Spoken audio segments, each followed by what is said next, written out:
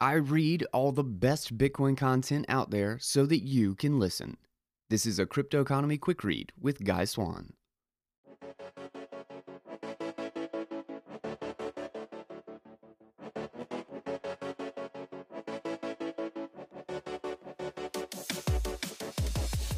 What's up, guys? Welcome back to the Crypto Economy with Guy Swan. That is me, the guy who has read more about Bitcoin than anybody else you know. And we are ending the year with a quick read.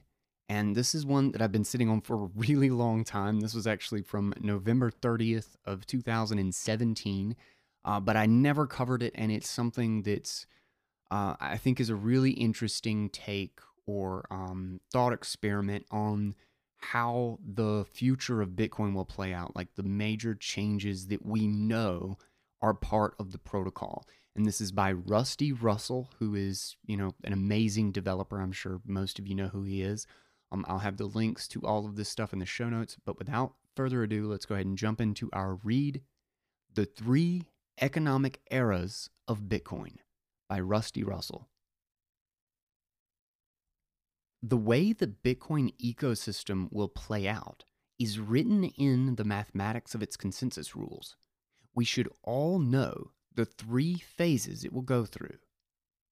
The first era, Satoshi's free offer, 2009 to 2014. In the early years of Bitcoin, it was obscure and unvaluable. Demand was so tiny you could send any amount for free. There was no real congestion, so software didn't handle it, nor did business plans. Gambling service Satoshi Dice famously sent a 1 Satoshi payment to losing bets, using the infinite capacity blockchain as a signaling layer. It was all free money. Bitcoin was a new, barely understood technology. It was hard enough to comprehend the interactions of its constituent parts, let alone extrapolate to what this would mean in the future. Several factors made this worse. 1. The pseudonymity and lack of central authority was deeply attractive to scammers, who became pervasive enough to make the permeation of real information extremely difficult, and also led to widespread distrust. 2.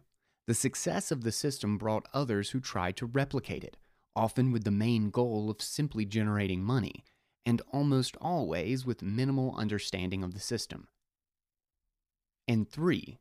The early adopters had not only the normal tribalism of an emerging clique, but a concrete financial self-interest in adoption. The resulting boosterism meant that it was extremely difficult for any awkward facts to permeate the wider ecosystem. The result, there was surprisingly low awareness that this phase of, quote, free money was not the natural state of Bitcoin. The developers were aware, so added some configurable settings in the reference client to minimize the worst abuses. These rules did not change Bitcoin, just the default behavior. They added a minimum fee, stopped relaying tiny payments, and enhanced the scripting language to reduce the size taken up by unspent outputs. The second era, Satoshi's subsidy. We are here. Quote, Bitcoin is shifting to a new economic policy with possibly higher fees, end quote. Jeff Garzik. The bursty statistical nature of block production, combined with the volatile market of Bitcoin, began to produce intermittent capacity issues. These had been previously dealt with by code optimizations and tweaking settings by miners.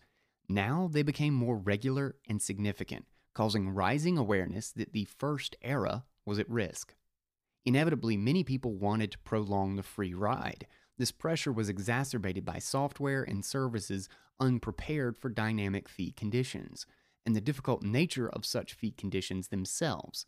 Reliably guessing what fee would allow a transaction into the next block turned out to be difficult at best and extremely difficult to present to users. The developers' general reluctance to support a naive increase stemmed from several factors. 1. Previous increases on the network had driven significant centralization pressure, including a period where over half the network was under control of a single pool. 2. This would be the first backwards incompatible change since Bitcoin's introduction. 3. Providing a quote one-off bump risks moral hazard, as lobbying for expansion is seen as cheaper and easier than engineering improvements. 4. Despite being expected, neither software nor services were preparing for the transition. This may have been because they didn't really believe the transition would occur. 5. The developers generally want to follow the community, not lead. Changes which are economically significant or contentious feed a narrative of developer reliance. 6. Transitions in a large, complex system need to be as gradual as possible to avoid unintended side effects. As the third era approaches, the second era provides that gradual transition, with time for software and services to gain experience with Bitcoin, as it will eventually be. The developers implemented several improvements to address congestion. First among them was wide-ranging and significant optimizations designed to handle the network now running at capacity. Block propagation was improved by a global network of node relays and new strategies for better propagation. Fee estimation algorithms became more sophisticated, along with restoring the ability to replace transactions by increasing the fee and having the recipient boost transactions. Despite centralization fears of larger blocks, an opt-in block expansion was added, which will eventually double the network throughput as software is updated to use it. Work is ongoing on packing more transactions into blocks, which increases throughput without the centralization risks of block expansion. It's not surprising that such efforts were seen for what they were: insufficient to maintain the first era. Bitcoin's use as a payment network, always awkward due to block time variance, became even harder. A whole class of payments below $20 were no longer viable. Businesses and users established in the first era began looking longingly at alternative coins still in their own first era, and also lobbied for relief. A significant mining monopoly had formed at this stage, and it joined the efforts. Though these efforts failed, it's important to note that while some who wanted the first era to continue considered the third era avoidable, many just felt it shouldn't happen now. The most convincing argument was that it would harm adoption, which is a major factor for both usefulness and regulatory resistance. Unfortunately, this argument never becomes less compelling and carries all the hazards enumerated above. It is undeniable that an increase in transaction capacity reduces the eventual burden of fees and is the main motivation for the growth plans which were implemented in this era. The third era, self-sufficiency, 2028 onwards? Quote, once a predetermined number of coins have entered circulation, the incentive can transition entirely to transaction fees and be completely inflation-free. End quote. Satoshi Nakamoto, Bitcoin, a peer-to-peer electronic cash system. Once the free money bootstrap phases of Bitcoin are complete, the system enters the phase of self-sufficiency, where users bear the cost of securing the network against double spending, currently billions of US dollars each year. This is phased in by halving the block subsidy every 4 years. Current levels suggest fees will be comparable with the subsidy at the 2024 halving and consistently dominate from 2028 onwards. User-facing businesses established in the first era who flourished into the second era will find the third era extremely difficult. One large business claims to be responsible for 25% of the Bitcoin transactions. In 10 years, they would be paying $700 million per year to secure the network at current levels. Yet, no business is telling their investors about this impending cost, nor that they plan on reducing their on-chain percentage, nor suggesting that they are depending on significant Bitcoin appreciation to offset these costs. Miners will find the third era equally difficult. Directly supported by users, they will be in constant tension with them over fee levels and in danger of having their income squeezed by large businesses or cliques of users. This may lead to further centralization as miners consolidate under revenue pressure. This centralization may be offset by businesses choosing to invest directly in mining, however. The third era will start with civil war.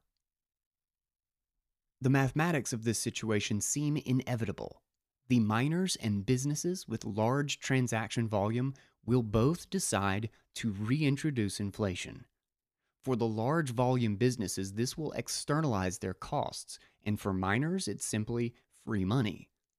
The battle lines will be similar to the early Second Era New York Agreement, but this effort will be more nuanced and far broader, with mainstream arguments such as 1. The founder was not an economist. Economists recommend inflation around 1% to encourage spending. 2. The support burden of the network should be shared by the wealthy Bitcoin holders, not just those actually using their Bitcoin. The counter-arguments are 1. The 21 million Bitcoin limit was a key reason for Bitcoin's success. 2. The system's founder made a conscious and deliberate choice for Bitcoin to be a store of value over subsidizing payments by eschewing inflation. And 3. Changing the rules now is stealing from early adopters, notably, but not mainly, the anonymous founder.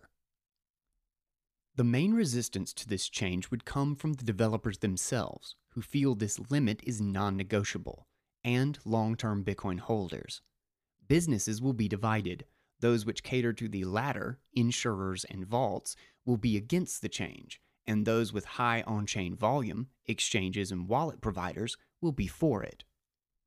Although this crisis is entirely predictable from first principles and laid in the bedrock of Bitcoin, it may yield surprising results.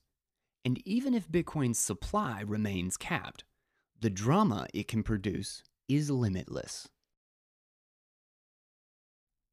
And that concludes The 3 Economic Eras of Bitcoin by Rusty Russell.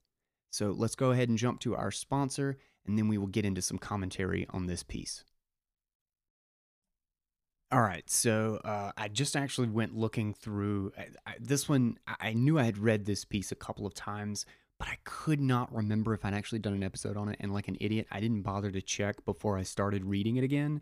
So we're actually going to turn this into a reboot because I actually want to publish this. And I don't remember what I said last time, but this is one of those pieces that it really deserves a reboot. So because this is one of those things like, and it's such a powerful element of the Bitcoin system, is that we know what the future is going to hold for us.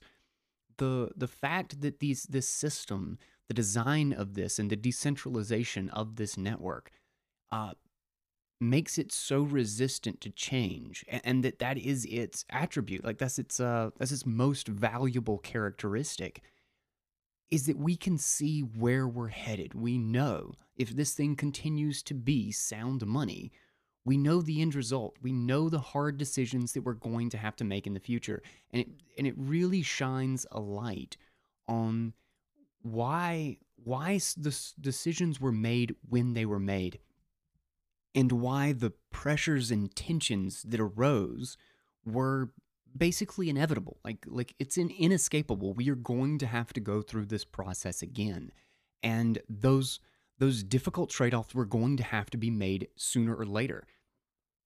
And that really goes to show the difference between the philosophy or the engineering mindset between the developers of Bitcoin, the developers who are following and trying to adhere to the consensus rules of Bitcoin and work within that reality, and those that think that changing the consensus rules is just arbitrary and we're just going to push the can down the road or kick the can down the road. But that, like, I love he knocks out these 6 main points, and I want to go through them again of why a naive block size increase was something very undesirable. And I know we've covered this topic a lot, but I think coming around with the new year and the fact that we are going to go through this again, there's going to be another civil war. We're going to have this battle again.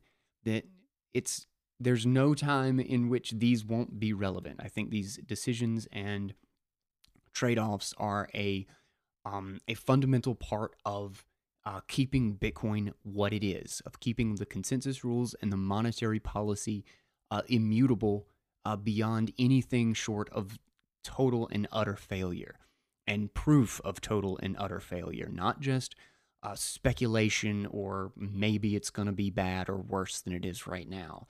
Um, there's always a solution within the consensus rules. But let's go ahead and hit those points first. So, one, previous increases on the network had driven significant centralization pressure, including a period where over half the network was under control of a single pool. I think he's referring to ghash.io, if I'm not mistaken. That's the only one that I know of that in which that occurred.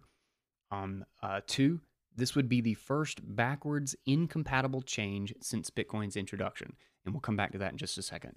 Three, providing a one-off bump makes moral hazard, as lobbying for expansion is seen as cheaper and easier than engineering improvements.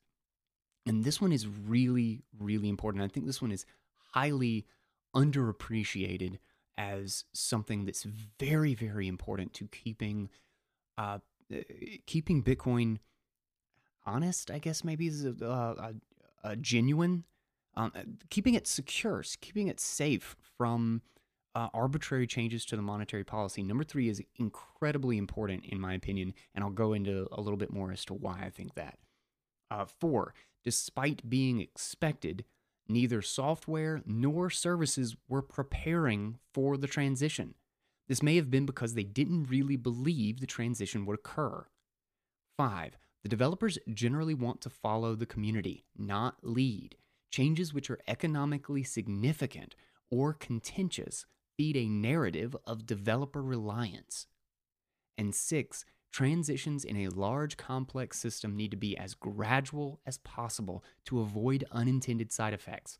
As the third era approaches, the second era provides that gradual transition, with time for software and services to gain experience with Bitcoin, as it will eventually be. So I think 6 and 3 are tied very closely together. The problems of moral hazard, and B is the fact that we shouldn't be fighting over the second era. We should already be preparing for the third era. Everything that we do, if we can't make the hard decision now, why on earth would we make it when it gets harder?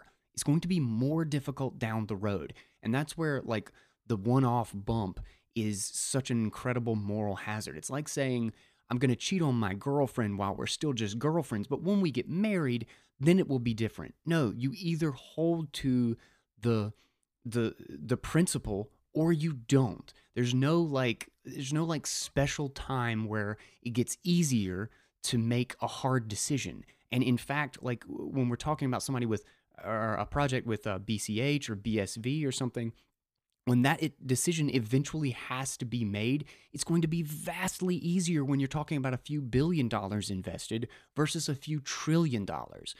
Being able to make the difficult decision and basically ruin the expectations of everyone you have led to believe can expect endlessly low fees, that's an inescapable truth that's going to go away. And it doesn't matter how big your block size is, because you will never have, it's basic economics. If the supply is limitless, there will never be a price.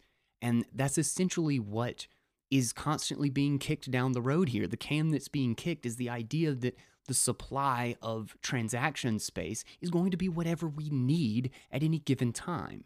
And therefore, there will never be fee pressures. And if we get used to having no fees whatsoever for 20 years and think this thing's going to grow and be successful during that, now just turning on one day that, oh yeah, by the way, now we're going to have really high fees and you're going to have to treat the blockchain, you're going to have to treat this incredibly secure global public resource differently than you have been for 20 years.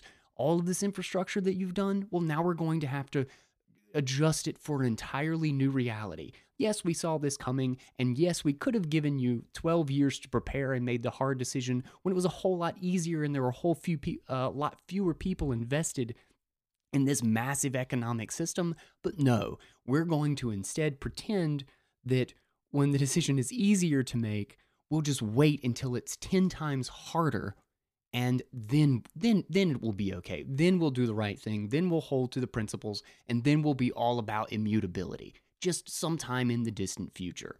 And that's the problem with this whole mindset, is that you've given up already. And Bitcoin is the single project that has not done that. Hard forks, the core value of the entire system is that it is decentralized, that it is incredibly difficult to change because it is decentralized. So a hard fork, particularly for what is just a socially easy decision, what was simply the less contentious way to go, or I guess the scapegoat, it's the easy way out of a temporary problem, is to just kick the can down the road, and we'll deal with that problem we'll deal that problem next year or the year after that. Is that any sort of hard fork, particularly for such an unimportant decision that will have to be made in the future, that's inescapable, is basically admission of defeat. It's 100% a demonstration that the monetary policy, that the consensus rules are not what govern the network, that this is just a centralized group determining what the rules are whenever it's politically and socially viable to, like, whatever those socially viable rules are. And we've done nothing. We've solved no major problem. We've turned into the same political social mess that we came from. Bitcoin is a powerful technology in the sense that it doesn't rely on that it can stay unchanged in spite of that incredible contention. And understand, it's not going to go away. It's not going to go away. If you are really upset by the contentious nature about the drama, I'd love the last line in this. In fact, I'm going to highlight this right now, is that even if Bitcoin's supply remains capped, the drama it can produce is limitless. And that is absolute truth, is particularly because its supply remains capped, it's going to produce an unbelievable amount of argument, of shifting. It's going to force pressures into a market that will become complacent. They always do. And this is what happened before, is they were used to using Bitcoin a certain way and refused to change in the face of the Bitcoin system, and decided instead, no, we're going to force the change on Bitcoin. And it didn't work out. And it infuriates people that they have to change their ideas of Bitcoin rather than Bitcoin having to change to their ideas. And that's what's happening. Bitcoin was resistant. Bitcoin, Honey Badger don't care. Bitcoin is Bitcoin. And the fact that you have expectations as to what it's going to be does not mean anything. And that's very unfortunate for people who think that's just how it's going to work. That because I like Bitcoin for this one very thing, that, we're just going to get angry and blame it on. And this always looking for a scapegoat, is like, who's responsible? Let's point it at Blockstream. Let's point it at Reddit or Bitcoin. And just one stupid thing after the other, when the reality is they were not able to change Bitcoin even though they wanted to. That's the simple truth of everything that occurred here. And the very unfortunate but inescapable reality is that we're going to go through all this all over again. In 8 to 10 years, we're going to have the same problem a whole nother time. And we're going to have to go through the same thing with Lightning. Lightning fees are going to increase. In fact, there's a great article in Bitcoin Magazine. Maybe I'll hit it before the end of the week. But talking about a paper that was released, and I haven't gotten through the whole paper yet. I only read like the first 2 pages. It's like 20 odd pages. But it's a really interesting paper about fees, routing, about how to make the Lightning Network sustainable and how fees are too low, and then the trade-offs versus sort of the lack of privacy in some of the Lightning payments, and how that essentially needs to be addressed. But it's a really good discussion. It's one of those, another one of those hard truths where we're used to it working a certain way, but these things are going to change. These are natural, open environments, and we are going to forever have to continue to come up with new solutions for lower cost payments. But because we have this open, global, decentralized, permissionless protocol to work with, those solutions are possible. But it's going to be more difficult to actually engineer the next layer or the next solution, to come up with novel solutions to this rather than the naive, let's just break the consensus rules, let's just give up on the immutability of this protocol, and we'll just we'll do the difficult thing later and we'll do the easy thing now. It's just not going to happen that way. And we saw this with number 4. And this was one of those things that, like, people, like developers, the community, everybody had been talking about fees and talking about how the fee estimation, like, things in wallets were terrible. In fact, you'll regularly see, big blockers like Bcashers or whoever talking about how at the peak of 2017, fees spiked up to like $50 per transaction. And what's funny is this is a perfect example of number 4. Again, number 4 was, despite being expected, neither software nor services were preparing for the transition. This may have been because they didn't really believe the transition would occur. And that $50 per transaction fee, which really wasn't that, it was that fee was a total outlier. I think it was really probably around $10 or like $12 reasonably for not even like normal transactions. I never paid. I was transacting through all of this, and yes, the mempool was huge, but the fees were never that. It's just all that is the trying to cherry pick the worst possible example to exaggerate the problem. But that said, fees were very high, and there were times where I was like, I'm just going to wait on this one.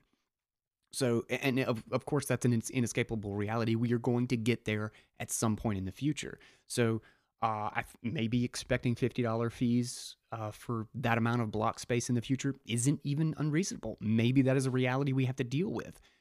But the reason that one actually happened, or that fees got that bad during the 2017 bubble, is explicitly because all of our fee algorithms were garbage. No one was improving them. The wallet software was still using default stuff. I remember Jameson Lopp, I believe, had a paper or like wrote a piece. I'll see if I can't find that maybe, but wrote something or detailed something out about the how bad the fee estimations were and how they were using what was it they were using? I think they weren't using the active mempool. They were using I'm going to screw it up. I'm not going to remember the exact details, but essentially, I remember after reading it, I was like, oh God, that's really bad. Like even just like normal thinking, you'd be like, all right, I want to see how much is in the mempool right this moment. What was the average that got into the previous block? How much? Like there's a handful of things. What's the traffic coming in? What's the current rate of new transactions? Like there's a lot of things you would want to account for, and essentially they were accounting for almost none of it. They were doing like one very standard, like basic measurement, and in doing so, a lot of wallets and services exchanges were crazy overestimating the fees. And then there was this race happening to, like, because fees were overestimated over here, well, then the people on the other side were overestimating to account for the already overestimated fees. It was a perfect example of how nobody was prepared for fees to increase at all, and they spiked out of control because all of our calculations for it were garbage. Nobody was preparing for the fact that this was going to be an issue at some point. And that's despite the fact that all of this was completely obvious that we were going to get here. And so with the third economic era, we're going to have the same problem, is that, again, if we're just kicking the can down the road, at some point we have to build and prepare for the fact that this is going to be sound money, that there will not be an inflation rate one day, and this will have to survive off aggregated economic activity. This will have to survive off of fees. And the level of security we get will be based on how well we create a market for those fees. It's a whole lot better to make mistakes when you're a $100 billion market than it is to make mistakes when you're a $10 trillion market. So figure it out now. Build and engineer for the future 20 years out right this moment. Start now knowing what is going to be the eventual reality of this system. And I don't see anyone else doing that other than Bitcoin. This is why I am a Bitcoin maximalist only because I continue to judge it by a set of principles that I think are critical to designing these systems. I have no actual attachment to Bitcoin as a brand name. I just want this thing to work, and I want it to solve the most important problem it is designed to solve, which is sound money. And if we give up on that, if we can't face a couple of hard truths or some social pressure or somebody calling us names on Twitter to get to that goal, well, then we're not going to get there. So bite the bullet now. Let's make the hard decisions. Let's plan for 20 years out when we are going to have to run this thing entirely off fees so that we can have sound money, because we were ready a decade ahead of time. And that's what I want Bitcoin to be, and that's why I am still here and still so excited about this, because I think we can do it. I think we can, and I think this is the right engineering mindset, and these are the right choices. And going into 2020, that's where I am. I'm still as excited as I ever have been, and I think we've made the right choices up to this point. We've dealt with the right hard truths early enough that we're headed in the right direction. And with that, let's just go ahead and close this one out. A huge thank you to Rusty Russell.